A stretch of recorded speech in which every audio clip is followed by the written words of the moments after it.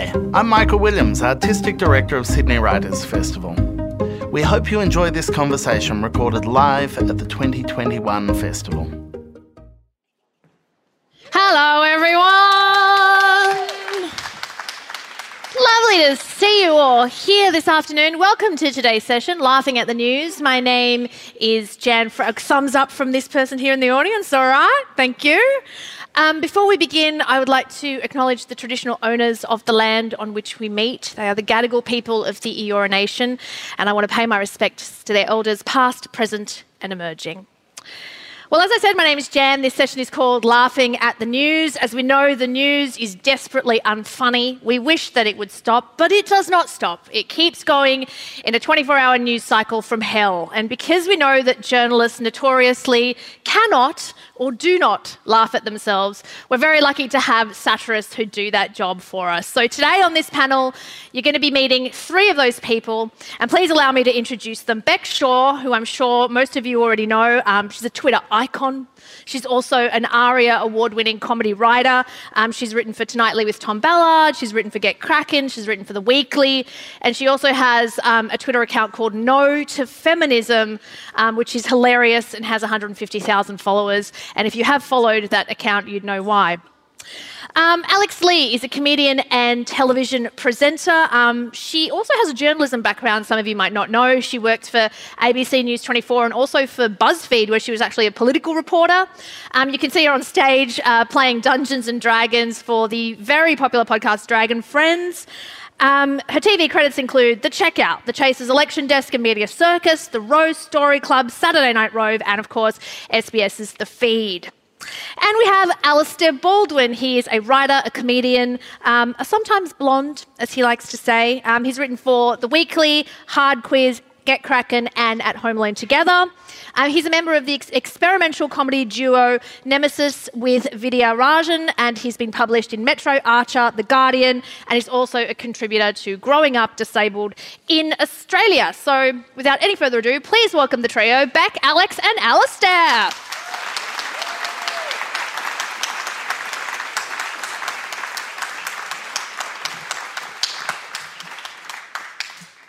So this session's called Laughing at the News. I kind of just wanted to start with just a bit of an introductory question to all of you, because sometimes I get asked about like my job description and I have a bit of trouble like answering what it is that I do. So like what, each of you, and I'll begin with you, Alistair, what is it that you do? Like what is your job?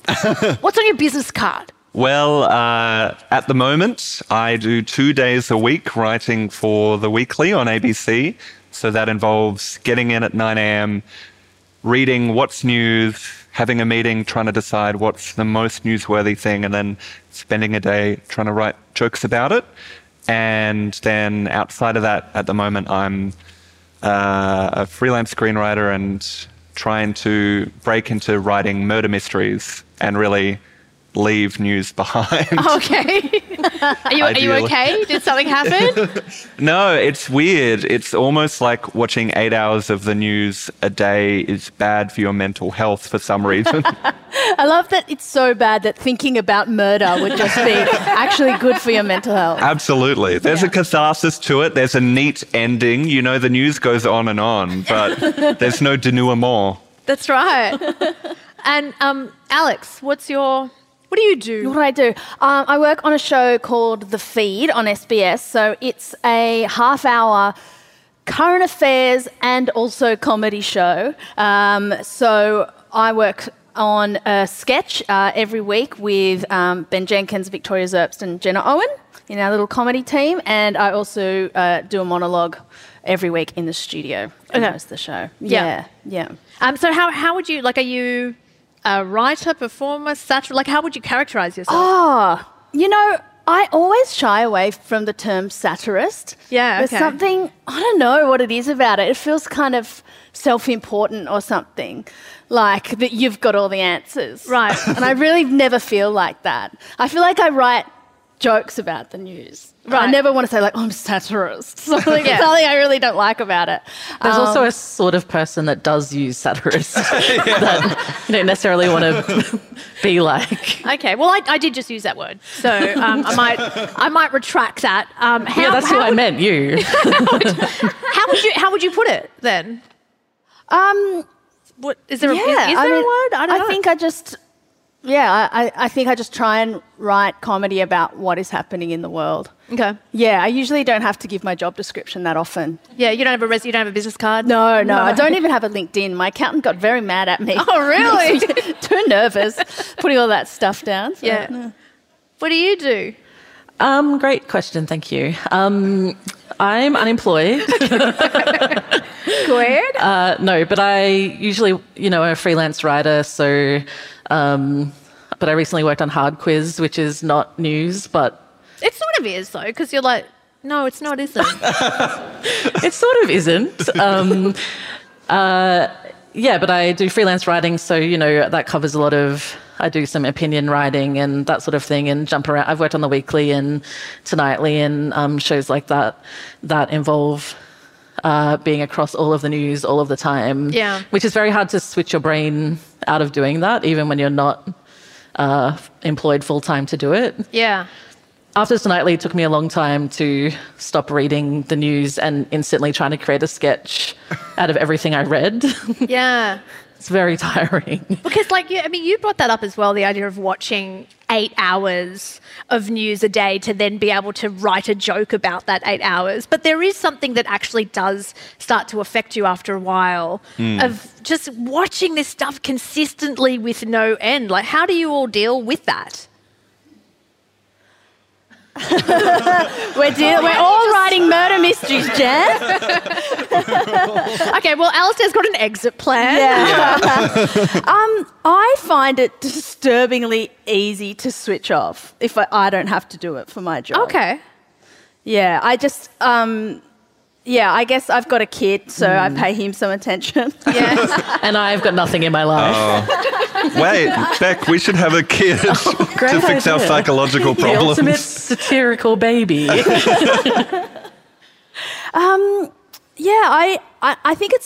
think it is actually how most people feel all the time. Like, it's so overwhelming to be exposed, like even when you're relaxing, like on social media, you're getting news. Even when you're not trying to watch the news, it comes into your line of sight. And I think that it's so easy to switch off because there's just so much happening. You're like, how am I ever going to get across this? How am I ever going to have all the correct opinions about this? And so I think that is actually where satire comes in. The kind of stuff that we make. It's like when people are feeling exhausted by the news, how can we bring them stories that we think are important or, issues that we think aren't being talked about enough, in a way that is maybe cathartic or even, relaxing. Do you see it as like an antidote maybe sometimes to some of like the heaviness? Yeah. I think of it like as it sort of is like a pressure valve release. Like when I started the No to Feminism thing, it was when things were bad for women, so it was a different time. Thank God we don't need that anymore. But, I think that there's these little moments where you can, like where things are so bad and so overwhelming, but you can have this moment of like seeing something that is like funny or silly and like having a moment like to not think about it in like an overwhelming sort of way. Yeah. Because sometimes I think like because I sort of worked on the feed for ages and it was this sort of daily show and you're like, oh, I'm fine, I can switch off, I'm fine. And then kind of got to a point where it was just like, shut up, like everything just shut up. And that's one of the reasons why I'm not really on Twitter anymore, because I found it almost suddenly overwhelming. I don't know if either of you have kind of experienced that or gotten to a point where it's just been like, there's just so much out there, I need to either take a break or remove myself from this, and I can't keep thinking of how am I going to turn this into content? What's the funny angle in all of this? I think when I I've done 3 seasons of The Weekly now, and my first season, I was doing that 5 days a week, and I can't imagine a torture worse than doing that now. I think 2 days a week. Was Charlie Pickering that terrible to work with? He's lovely. It's the ABC. No. But Oh, okay. Here's some tea. no, is this... People aren't going to live tweet this. If everyone promises not to tweet about this, I can get much more real. But no, I think you have to find a balance that is sustainable. And I think it is a thing where social media is kind of giving everyone the experience of working on a new satire show, which is being plugged in for hours on hours on hours to the news. And so I think satire can be good as a way, just like variety, like there's a certain, through social media, the news just becomes kind of rote and very samey, and it's delivered in the same completely blunt, emotionless, often sentences, and then you're just ingesting it, and one tweet about genocide is given the same character volume and tone as one tweet about, I don't know, a duck that did something cool. And so, what did the duck do? Genocide. It was. It's a full circle. It's a milkshake duck. It's a milkshake duck. The revelation. Committed horrible against geese. But yeah, I think it's definitely being on social media and doing that as a job. You need to find ways to make it sustainable long-term as a career. And for that, I think it can't be the only thing you're doing. Or for the people that is the only thing they're doing, I think for them, maybe it's like a cause, like they've been called to it. But I don't know if I have that relationship to satire. Yeah, which is sometimes I find the difference between journalists and like comedians who comment on the news is that journalists can sometimes tend to take their job quite seriously. Like, we're here doing the most important thing. And I find that, comedians that commentate on the news are like, it's just a bit of fun. That's a really good point. Yeah, there's a real self-aggrandizing around the work that journalists do amongst themselves. Go on. I think they're all like, why am I choosing this opportunity to rail against I'm just journos like, no, I on love Twitter? this. I have some friends, and whenever you see a journo like do an incredibly self-important tweet, like, this is what it's all about, like, here I am out here, like, doing my job, give me some applause. It's like, yeah, good on you, like, that's your job. You're not the hero of the story, I think, is the thing a lot of the time. And I think it's a problem with the media that everyone's trying to make a mark, everyone's trying to have their own personal brand. Yeah. But I think you're not doing your job properly if you're only thinking about how good it's making you look. Yeah. So what are you thinking about then when you're doing a job? It's something that came to me. I feel like last year was a really different type of year because of Did something COVID. happen? Or? There was this really There was a bad duck. The genocidal duck. No one's talking about it. No one, no. It's too powerful. But with COVID, it really felt like people were feeling really fragile and people were feeling really scared in a way that I had never witnessed before. But it didn't, especially like when we're all going into lockdown, it didn't feel right to be making sort of pot shots at politicians for making the wrong, or making decisions that were maybe not entirely the best possible thing they could have done. Like, we were all in an unprecedented situation. Everyone, we sort of felt like anyway that what our job was is sort of to make people feel a bit less lonely and feel a bit like we're all in this together.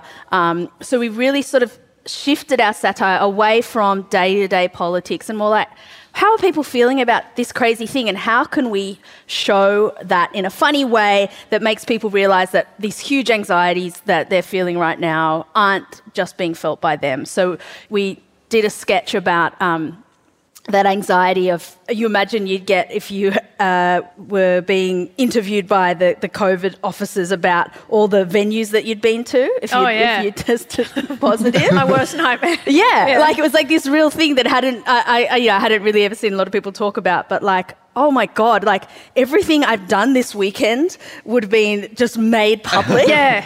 Like how horrifying, because it was actually my thing would be everything I didn't do. Like we always like the people who have COVID have had the most active 48 hours. They've just gone to so many venues and done so much stuff. I was like, my life is empty. What am I doing? Well, wasn't there that guy in Melbourne who I think went to like 2 Bunningses in one day, and like no one would let the man off the hook? I'm like, what if he needed a shovel? He wasn't at the one Bunnings. He had to go to another one, you know? I think I would get roasted for not going to Bunnings even though I'm a lesbian. I'm not handy at all. Well, it's the perfect Take away your system card. because Bunnings will beat the lowest price by 10%. So you go to that Bunnings and then you take that price back to the other Bunnings and then you go down. It's like an arms race. It was all a very well thought through operation on this man's Absolutely. part, for sure. COVID is like the limitless drug. Yeah. It expanded that guy's brain. But so, not to compare too much with journos, because I think they're kind of slightly different things, but there is an element of responsibility, I think, that you do feel inherently as a journo, because you are putting this information out to the public and you want it to be factual and people are reading it and, you know, feeling a certain type of way about it. I wonder, do you guys do you feel a slight burden of responsibility when you're putting out your stuff as well? Because we know that so many people turn to, you know, late night shows in the US, for example, to get their news a lot more than what they would turn to the actual news to get their news. Do you feel like a sort of a burden on your shoulder, or are you just like, I'm just doing this thing? Yeah, I think for me, when I've felt that the most, it was when I worked on season 2 of Get Kraken, which is satirical even though it's scripted, on an episode set around International Day of People with Disability, and we were talking about how fucked up the NDIS is and inspiration porn and all these things. And I think I felt this burden because it's also a community that often is not talked to, it's talked about, and even then not talked about that much or enough. And so I think certainly when you're talking about issues which I feel like it's easy for comedy shows to feel like we've touched on disability, we've touched on race. It's sort of like ticking stuff off and then almost forgetting about it rather than being a competition. It can feel like you have a very small window to actually talk about something meaningful and potentially bring new information to people who didn't even think about, in this case, disability and disability activism and ableism. And so I think it's all relative. I think on a show like The Weekly, you sort of have to a degree, feel responsibility, but in another way, because it's constantly cycling through week to week, you need to let go once the show goes live.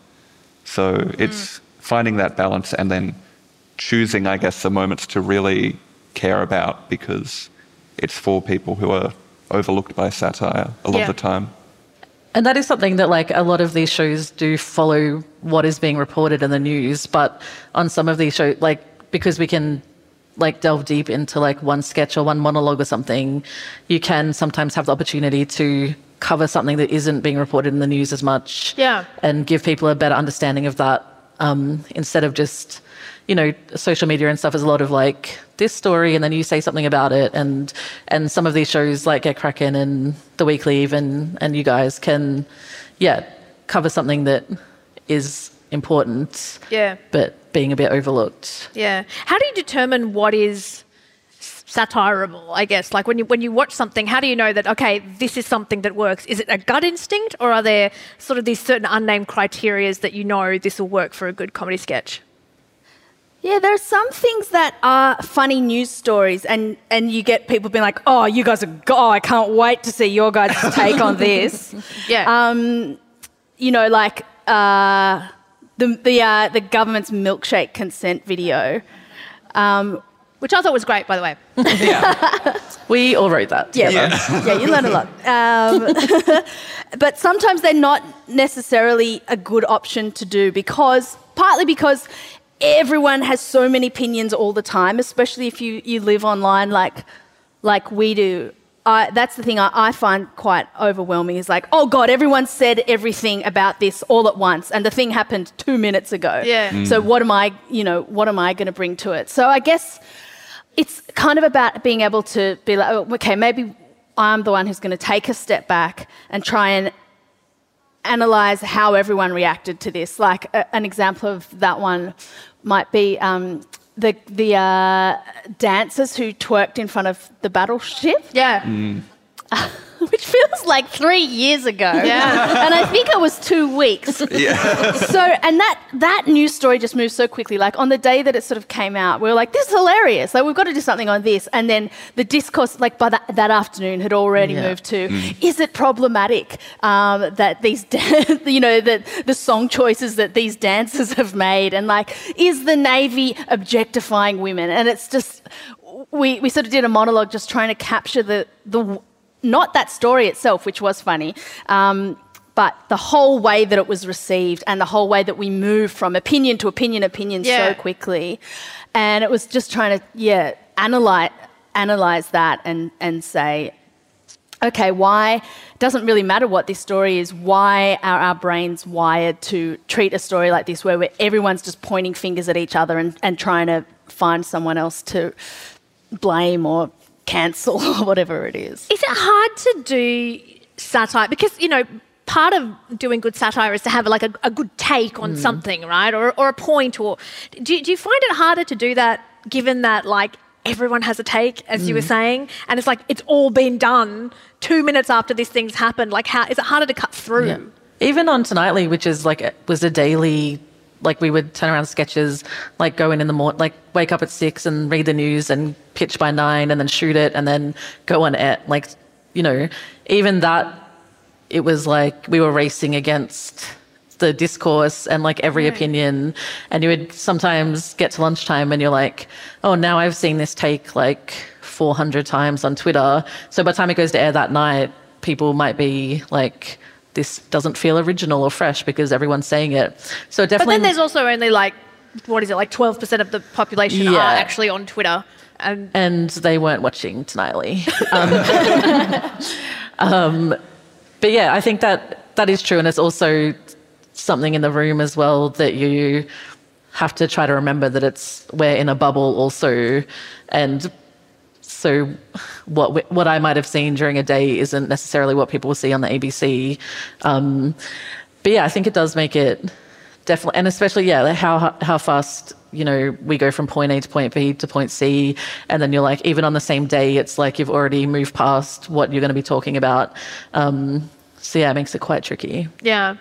Because Alex, I think part of like laughing at the news, I guess, means that laughing at powerful people, which could mean getting sued by some powerful people. How much can we say about that without getting sued again? Basically nothing. Okay. All right. Okay. I'm sorry to disappoint. Okay. Well, then that's just this. I have to I think how to pivot. I think that, not even just talking about what is happening now with Peter Dutton suing, Shane Bazzi, a refugee advocate on Centrelink, is a really sort of chilling moment, I think. And I don't know if you guys have found this, but everyone thinks that political correctness is the thing that is freezing free speech. Yeah. And anyone who's had to write something and then have it legal for defamation will know that it's not that. Yeah, and this is kind of like, sometimes it blows my mind a little bit as well, because it's like, oh, it's political correctness, we can't say anything anymore. And it's like, no, we can't say anything because the Defence Minister has decided to sue you for defamation, which is far more consequential than an opinion that someone might have on Twitter. Yeah, and I just think it's terrible. It's not actually about going after one person who said something mean to you on Twitter, right? It's more like sending a general message that you think you can say what you want about me to address to everyone, to the general public, but you can't. And I think that's why we it does make me take a moment and go, no, what we do and, what we're trying to do is at least important. It's, speaking truth to power is the latest thing. You said you weren't going to say that backstage, and You'll have to take a shot. I have a tattoo of that. And so I'm not going to say it. Because you went through a defamation lawsuit. I think it's totally fine to say that you were sued by Alan Jones for defamation. That's all we'll say about that. I'm not sure. Okay. Alan Jones fans? So, in light of that and in light of what is happening with Peter Dutton going after individuals on Twitter, how do you do the work that you do? Because it is irreverent and, it can be perhaps insulting sometimes to those in power. Do you feel curtailed by either defamation laws or people that go stridently after individuals? Well, I guess one of the gifts of satire is that often it is about finding analogy and then mining the comedy between the analogy and the reality, which, you can see to negative effect with the milkshake thing where the analogy becomes so distorted and diluted that it's actively confusing. It feels like you're on acid. Yeah, but I think it's a tough line to walk to make a point that's clear while making it legally defensible and calling the character like Dieter Button or something is like a fun... Does that work, does it? Yeah, if you've seen my one-man show, Dieter Button, bad guy... it's some of the sharpest satire available at Melbourne Fringe. No. But yeah, it's very difficult. I don't envy having the public profile that you have. I think it's very easy for me as like a writer sort of hiding behind Charlie Pickering. I can sort of be like, well, he can take it. Yeah. But it is like, even when I wrote for The Backburner, which was like just an SBS online comedy, sort of like Batuta Advocate that still exists, even that we would get calls from certain people's who've been mentioned here today, office, to be like complaining about these like fairly benign news headlines that like go out every day and then the next one comes out the next day, and it's just they're just always there sort of policing, being like, and the way that certain other people go after the ABC like and shows like Weekly and Nightly and that sort of stuff, just to sort of send a warning about it. So you do have to and at Nightly it was very difficult because it's a daily, you only have so much time to come up with a sketch and write it, and then it goes to legal, who have to approve it while you're shooting it, and then if they say you can't do this, then it's like very hard to turn around and change stuff. So you have to find the balance immediately. So it's very difficult. How is dealing with the ABC's legal department? I actually found them to be great. Okay. I mean, for what especially on Nightly, like it's a very tough job, but yeah, I think it, they have to balance killing every joke and making sure we don't get sued. So it's not easy for anyone, I don't think. Yeah. Has there ever been a moment, and this is a question for all of you, where, a sketch or a segment or a piece of writing got knocked back for being perhaps too risky or too provocative? Well, the ones that did, I don't know if we can talk about. The spectre of defamation law looms. We did on Nightly, with Bradley Connell, I did a Peter Dutton, The Nanny parody when he was doing, with the au pairs. Right. It was really good. Search it up. And that was a very tricky, because, he's not someone who will shy away from getting mad. And so we definitely had to like change some lines, but it was funny it was basically just like a song, but to the theme of The Nanny, but about Peter Dutton. And so going back and forth with legal over these so dumb lyrics. Please give us a rendition. Absolutely not. I tried. But yeah, so there was just like the real specifics, like changing, you can say this, you can't say this, it like word to word, like it goes down to that, which is wild. Yeah. I have either of you had a moment where you had to like pull something back or rein something in? I don't think it's. I can't think of anything that's gotten to the point where it's been made and then we've had to nix it. Like I think it sort of becomes a bit of a self-censorship thing. Like once you have an idea of what's going to clear the bar and what's not, you kind of go, oh no, that won't work. I'll pitch something else, which is like has its own chilling effect, I suppose. But yeah, I guess the biggest thing is that you just have to make sure you've got your facts straight. And I think writing satire, that's one of the most important things. You've got to, if you're calling out people for being hypocrites or, you know, having the wrong information, you've got to be so across everything that you're doing. And even if it's just like a really dumb sketch, you've still got to make sure that its basis is in fact. Otherwise, not just because it exposes you legally, but because you if you're putting yourself in that position, pointing the finger at someone, you better make sure that you're not in a glass house throwing stones. Well, you said that one, Jan. So I did. That's a shot. I did. I want to talk a little bit about like mediums, so the mediums through which we sort of share this work, because you've worked across all different mediums like TV, a podcast, stage. But Beth, I kind of want to start with you because you sort of got big on Twitter with this No to Feminism Twitter account, right? Which was kind of like, if you haven't checked out this Twitter account, I know you're not hugely active on it. No, it's dead. No, but it's still there. It is still there, but it's dead, but you can still view it. Yeah. Where, it was this parody account about women that usually rail against feminism.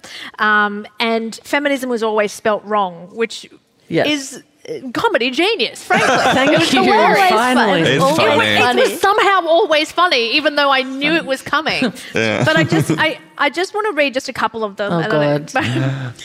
Honestly, these were just like the top ones that appeared. Like Okay, great. Didn't scroll. Go. I can't. Yeah. I don't need feminism. I'm sick of men being silenced, and I know they are because I hear them say it on TV and radio and in their columns. Okay, let's... I don't need feminism because the feminists are trying to get rid of men and make them obsolete. We need men. If they're gone, who will kill all the women? Oh, that's spicy.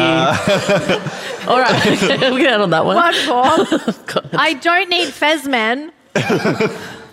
I love that my husband is tall with a hard body and is strong and silent and covered in squirrels. Oh no, I married a tree. That's where I was really going away from the political side of things. But the funniest thing is, it was so, because it was based, there was like a whole movement which was women against feminine. Oh my God, I've done it to myself. Now we know why it was misspelled every I just can't time. spell it. I believe it's femzin. Feminist. But yeah, there was this whole movement. It was like all these women that would hold up signs saying why they were against feminism. And so it got into a really weird territory where people would think it was a real account and argue with it, but those people are feminists who are on my side, but were arguing with me as a fake account. And I did one that was like, it was something about my husband isn't a monster because he's a man, he's a monster because his dad is a werewolf or something. And I would have people reply to that being like, well, who got you the right to drive? Or like, who won you the right to vote? And I'm like, it's a tweet about a werewolf. Anyway, so then I was like, I have to kill this. So with that, one, how did that come about? And two, was there something in particular that you were like aiming for with this account, or was it you just sort of... It was when I was going through a period of deep insomnia. Okay. And so I would like be on social media a lot with a lot of the Americans, and then there was this, movement, and I just like started it on a whim basically, and it just took off. Yeah. And then it got to a point where I was like for a while it was good, and like I think people really enjoyed it as like there was a whole lot of like dark stuff going on, and so people engaged with it as like a funny moment and like have a laugh in your day or whatever. And then it got to the point I was like, I'm not adding anything now to this discourse. And like, Did you feel like you were at some point though? Not really, I guess. It more got to the point where I was like, I think I've done, I've made all the points and like what's left is just the dumb tree jokes or whatever. And then I got a job and didn't have an insomnia anymore. So. Right. So it's like partly circumstantial, partly in response to what was kind of going on globally and socially at the time. And it had its time and its place. Yeah. And it was like, am I like doing dumb jokes in between all these amazing like women of color I was reading and like, all this stuff that was going on. And I'm like, here's my dumb white lady joke. So I sort of it had its time. Yeah. And now she's dead. RIP. The last 4 years, how was it writing about the news in the age of Trump? Because my strategy was like, ignore, can't deal, don't know what to say, just hardly ever talk about him. Well, he has very small hands. That's funny, right? Has anyone mentioned that? I don't know. Also, his fake tan is bad. Yeah. I noticed that, and I don't think anyone else. No. Now that you mention it. I found it so difficult. Like, I think it really turned the way we do things on its head. Yeah. Because here was a politician who was not shamed by anything. Like, the point of having comedy about the news is that you could be like, look at this. Like, he's being so hypocritical and everyone look, and then they'll suffer some consequences, and that's how things work. And nothing happened. And in fact, he invited it. And there was a great article in the New York Times about it, which really summed it up, which was like that tradition of late night comedy news where people would, hold things up to account, and then they say, look, this isn't right, look at this.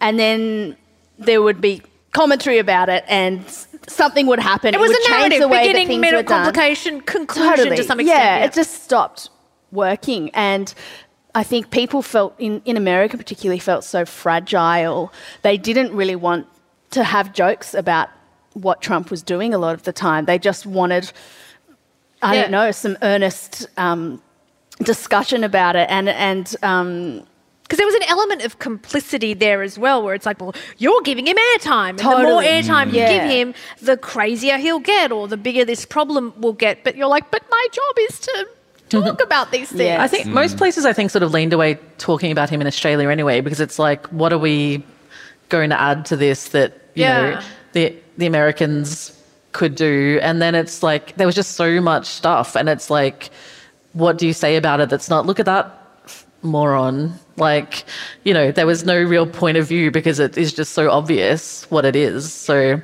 yeah, it was, but that's about when I started to feel like quite burned out, I think, during because it was just depressing. It was really depressing all the time. Yeah.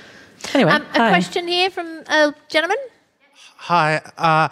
As someone who's recently started working in the news, I realized, like, talking to my friends, that people aren't really engaged in, like, the issues and like, legacy media is pretty much dead to them. So do you think comedy is the way forward to get people to re-engage with the issues? And second part of the question is, do you think you can teach funny? Okay, so first question, do you think comedy is the way forward to get people to re-engage with issues? We'll ask that one first. I mean, I think so. I agree with that point. I mean, I'm 25 and I'm writing for a show on broadcast TV, and no one my age watches broadcast TV. I have to, if I want a compliment, I have to talk to like a Gen Xer or something, be like, that rectangle in your living room that you get the wires down to. But I feel like, which is why your sketch that you did with the Chaser about the Traceys, the contact Traceys, was really fun because it was, it did very well on social media, but it was about social media and it was about how Gen Z engage with, community and stuff like that. And so I think it met a younger generation where they were, or met them halfway, in a sense that I feel like a lot of even legacy media or like TV satire does not. I think there's little regard for the fact that younger people just aren't watching TV. I mean, I've never watched any of the shows that I've written. That's because they're bad. When you Well, yeah. But it is that the Tracy sketch did, you know, I feel like there is a lot of this stuff going on TikTok, I hate to say, but like the Tracy sketch, someone randomly filmed it and posted it and it had like 1 million views or something. And like some of them were them young people making fun of us. But you know, I think like traditional broadcast TV is a different thing, but like TikTok is very political. Like there's a lot of young people on there doing comedy and doing, you know, addressing issues and being really inventive and creative. It's just like a different way that's terrifying to old people. I still feel that there's like a bit of denigration sometimes of like YouTube. Oh, you're like an internet person, you know, you do sketch on the internet, or you're a TikTok comedian or you're a TikToker or whatever it is. And I thought that we would be over that period by now, because I feel like it's been the thing for 10 years where they're like, the internet, that's not real news. And it's like, we're still here. Yeah. Like that attitude hasn't really changed. I wonder why.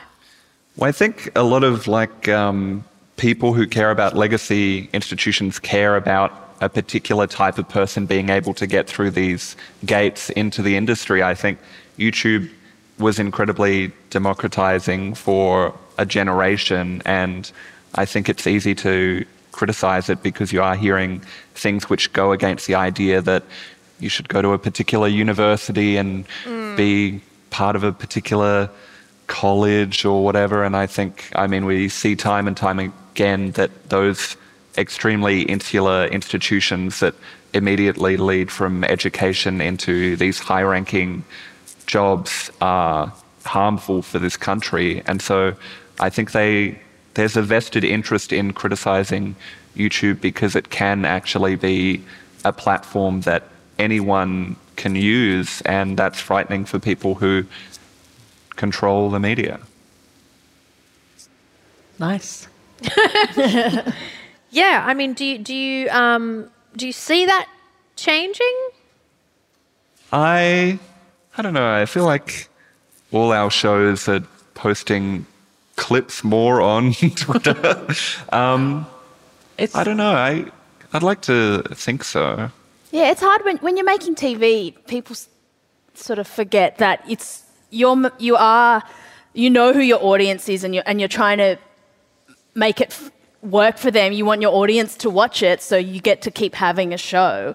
And there isn't the freedom that these comedians have who do stuff on YouTube and Instagram and TikTok, and it's incredible. And I think it's going to take a while for broadcast media to catch up with the kind of stuff that they're making, but it's definitely the future. Like they also have to at some point, because say, not to keep talking about Snidely, but it was measured in the same way traditional media is, which is like, you know, black box and like, not the black box, it's a plain one. What's the TV one?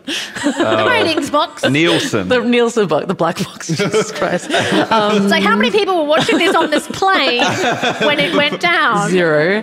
But you know, it was created for like a younger, fresh audience, but then it was still measured by the like which boomers are watching it at home. And so it wasn't like the way it went on the internet, and like we had some that were like 1 million views or whatever, that wasn't really taken into consideration in judging how successful the show was. So at some point it's like you have to surely catch up, but who knows.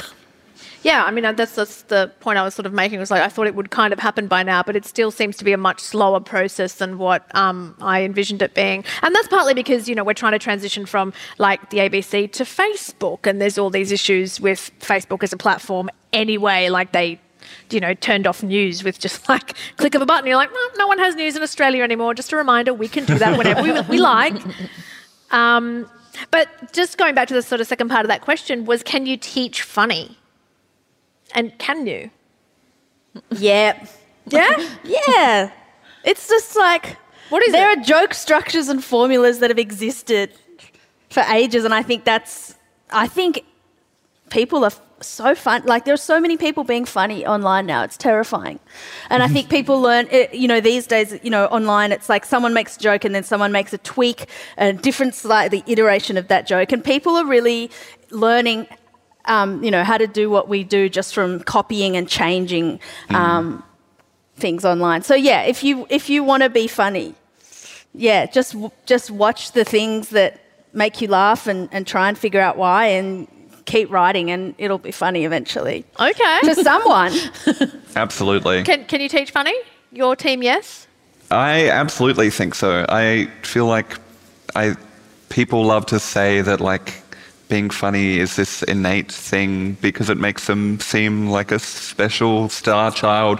But really, all comedy is Venn diagrams. I've said this once, I've said this a million times. It's been like, okay, you've got Scott Morrison doing a thing and then he did this PR shoot where he was like in a fighter jet or whatever, and then you connect those things and then you make a Top Gun reference and that's comedy. I mean, it's, there are these structures and that's a really good point about how the way memes evolve shows you an editing process and it shows you the punch-up process. And I think it's definitely, Twitter is great. I mean, I feel like just by following all the people whose humour I enjoyed, I sort of absorbed or less charitably copied their style. And I don't know, it's like any craft, you get better at it. It's so scary that like people are just doing our job for free and for fun all the time. Often doing it for very low pay. Basically free. Yeah. We've got a gentleman over here with his hand up, sir. Yeah, look, we've been watching lots of conversations here at the Writers' Festival, and a lot of the bigger issues that come from a lot of the heavy thinkers and the heavy writers within Australia regard what are the issues within Australia. Australia is a great place to live, but we still have issues. We have issues with refugees, we have issues with women, we have issues with the growing gap between the rich and the poor. Can you guys tell me what you think are the big issues, and can you make a contribution to Australia changing those issues and adapting to them? All right. What are the big issues and what's your contribution? All right. This is the perfect forum to fix everything. I mean, it feels like you can link most things back to capitalism. Certainly the way that disabled people in this country are dehumanized through the NDIS and lack of social support is extremely linked to us living under this economic system that equates value to productivity, which is why you get this bell curve of the way the human species is and say this chunk are good and this chunk is other, and they're a burden on society. And I feel like that is something which happens for many marginalized groups in this country. They're seen as a burden, they're seen as not pulling their weight. And so I think, to me, capitalism is one of the biggest issues underpinning a lot of other issues in this country. My contribution is a rebrand. Let's call it Money Time. No, my contribution, I don't know, it's so hard to fix it on the spot. Yes, no one is asking you to fix capitalism right now. I am actually. Okay. All right. Burn it down and wait for a lot of people to die, and then we can sort of, make something new. I don't know. I think it would be an attitude that is probably different to, the people sort of of our generation and definitely below. There's a real sense that it's not just about pointing your finger at a politician and saying, can you believe he said that? How outrageous. I think there is a recognition that everything is, all the fucked up things that are happening are all connected and it's structural, and there's like big things like capitalism, quite a big one, that do need to be, torn down, and I think that's sort of the exciting thing that we'll sort of be seeing from the next generation of people. I really didn't think this was going to be the tear down capitalism talk, but here we are. We're going to. Yeah. We're not going to. The next ones are. Don't make me do it. I think I think COVID did as well, like expose a lot of things to a lot of people. Like for it was bad. It is bad. Don't get me wrong. But I think a lot of young people were like, oh, the government can just give people enough money to live on if they wanted to. And you had like the Black Lives Matter movement and like the police abolition and all that is like things are happening. Like that's people realizing that it's structure and it's, not just like individual actors. Yeah. COVID changed the world so dramatically that I guess it made people think, oh, the world can just be different on a dime and we can actually take charge of that and make that happen. It's like quite exciting that, realizing that the economy is fake. It's made up. It's completely fake. Yeah. We'll take a quick... Oh, sorry. Oh, sorry. I was just going to add to that. Like, I think the thing that troubles me the most about Australia's sort of general attitude is how Australia feels so much sometimes like a country that just loves to be comfy. And everyone, and I think that's really encouraged by the government at the moment. Just, that whole quiet Australians thing. Just get on with your life, get on with your job.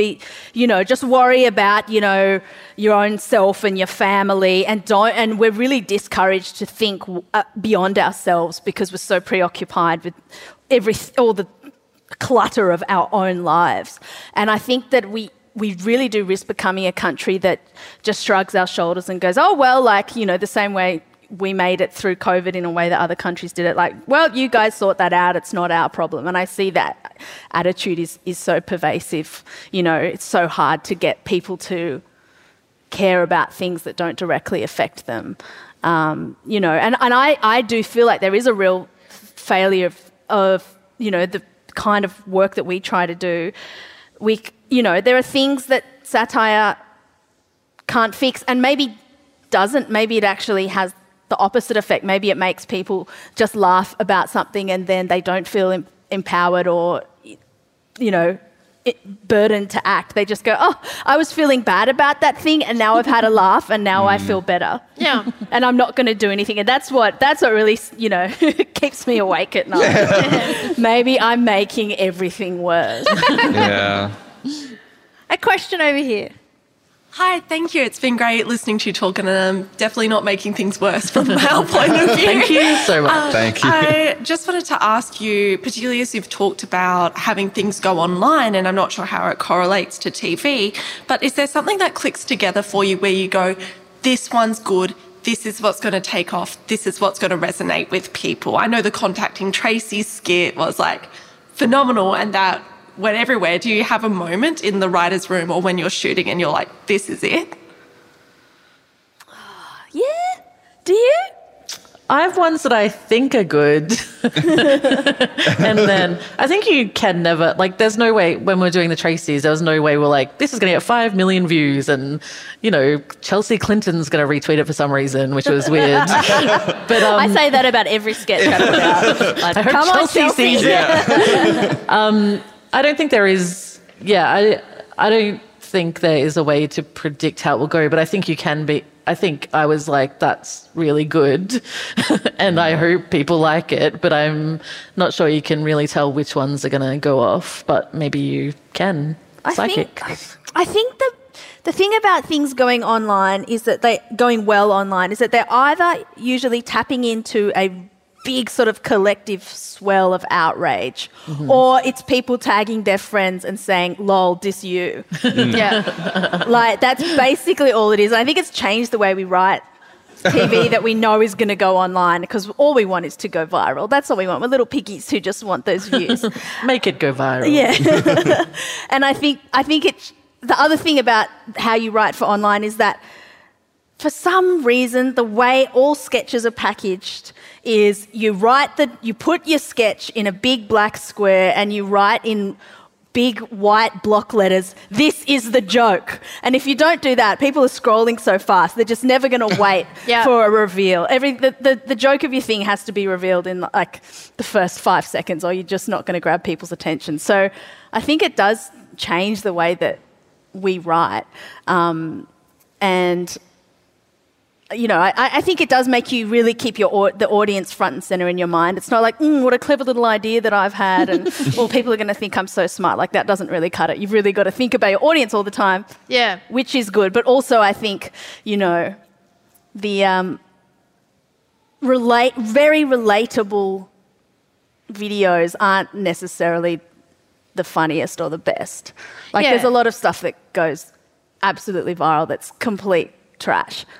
Like, there are these videos, I don't know if you guys... I think it's the duck that did the genocide, It's the duck, yeah. Like, there are videos where they're like these weird morality tales. Have you seen them? And they're not really sketches. They're just like, this is the story of a man who thought another man was homeless and was mean to him, but turned out he was rich.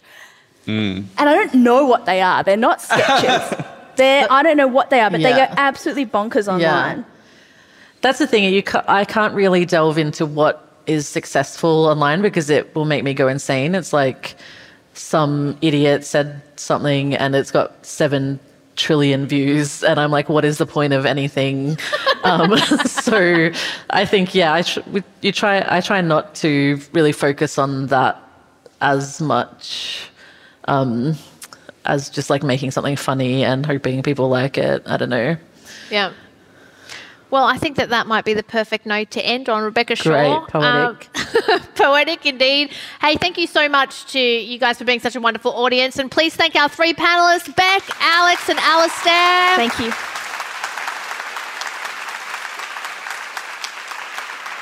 That is it for our session. I hope you guys enjoy the rest of the festival. If you're hanging around tonight, I hope it's a good one. Thank you so much.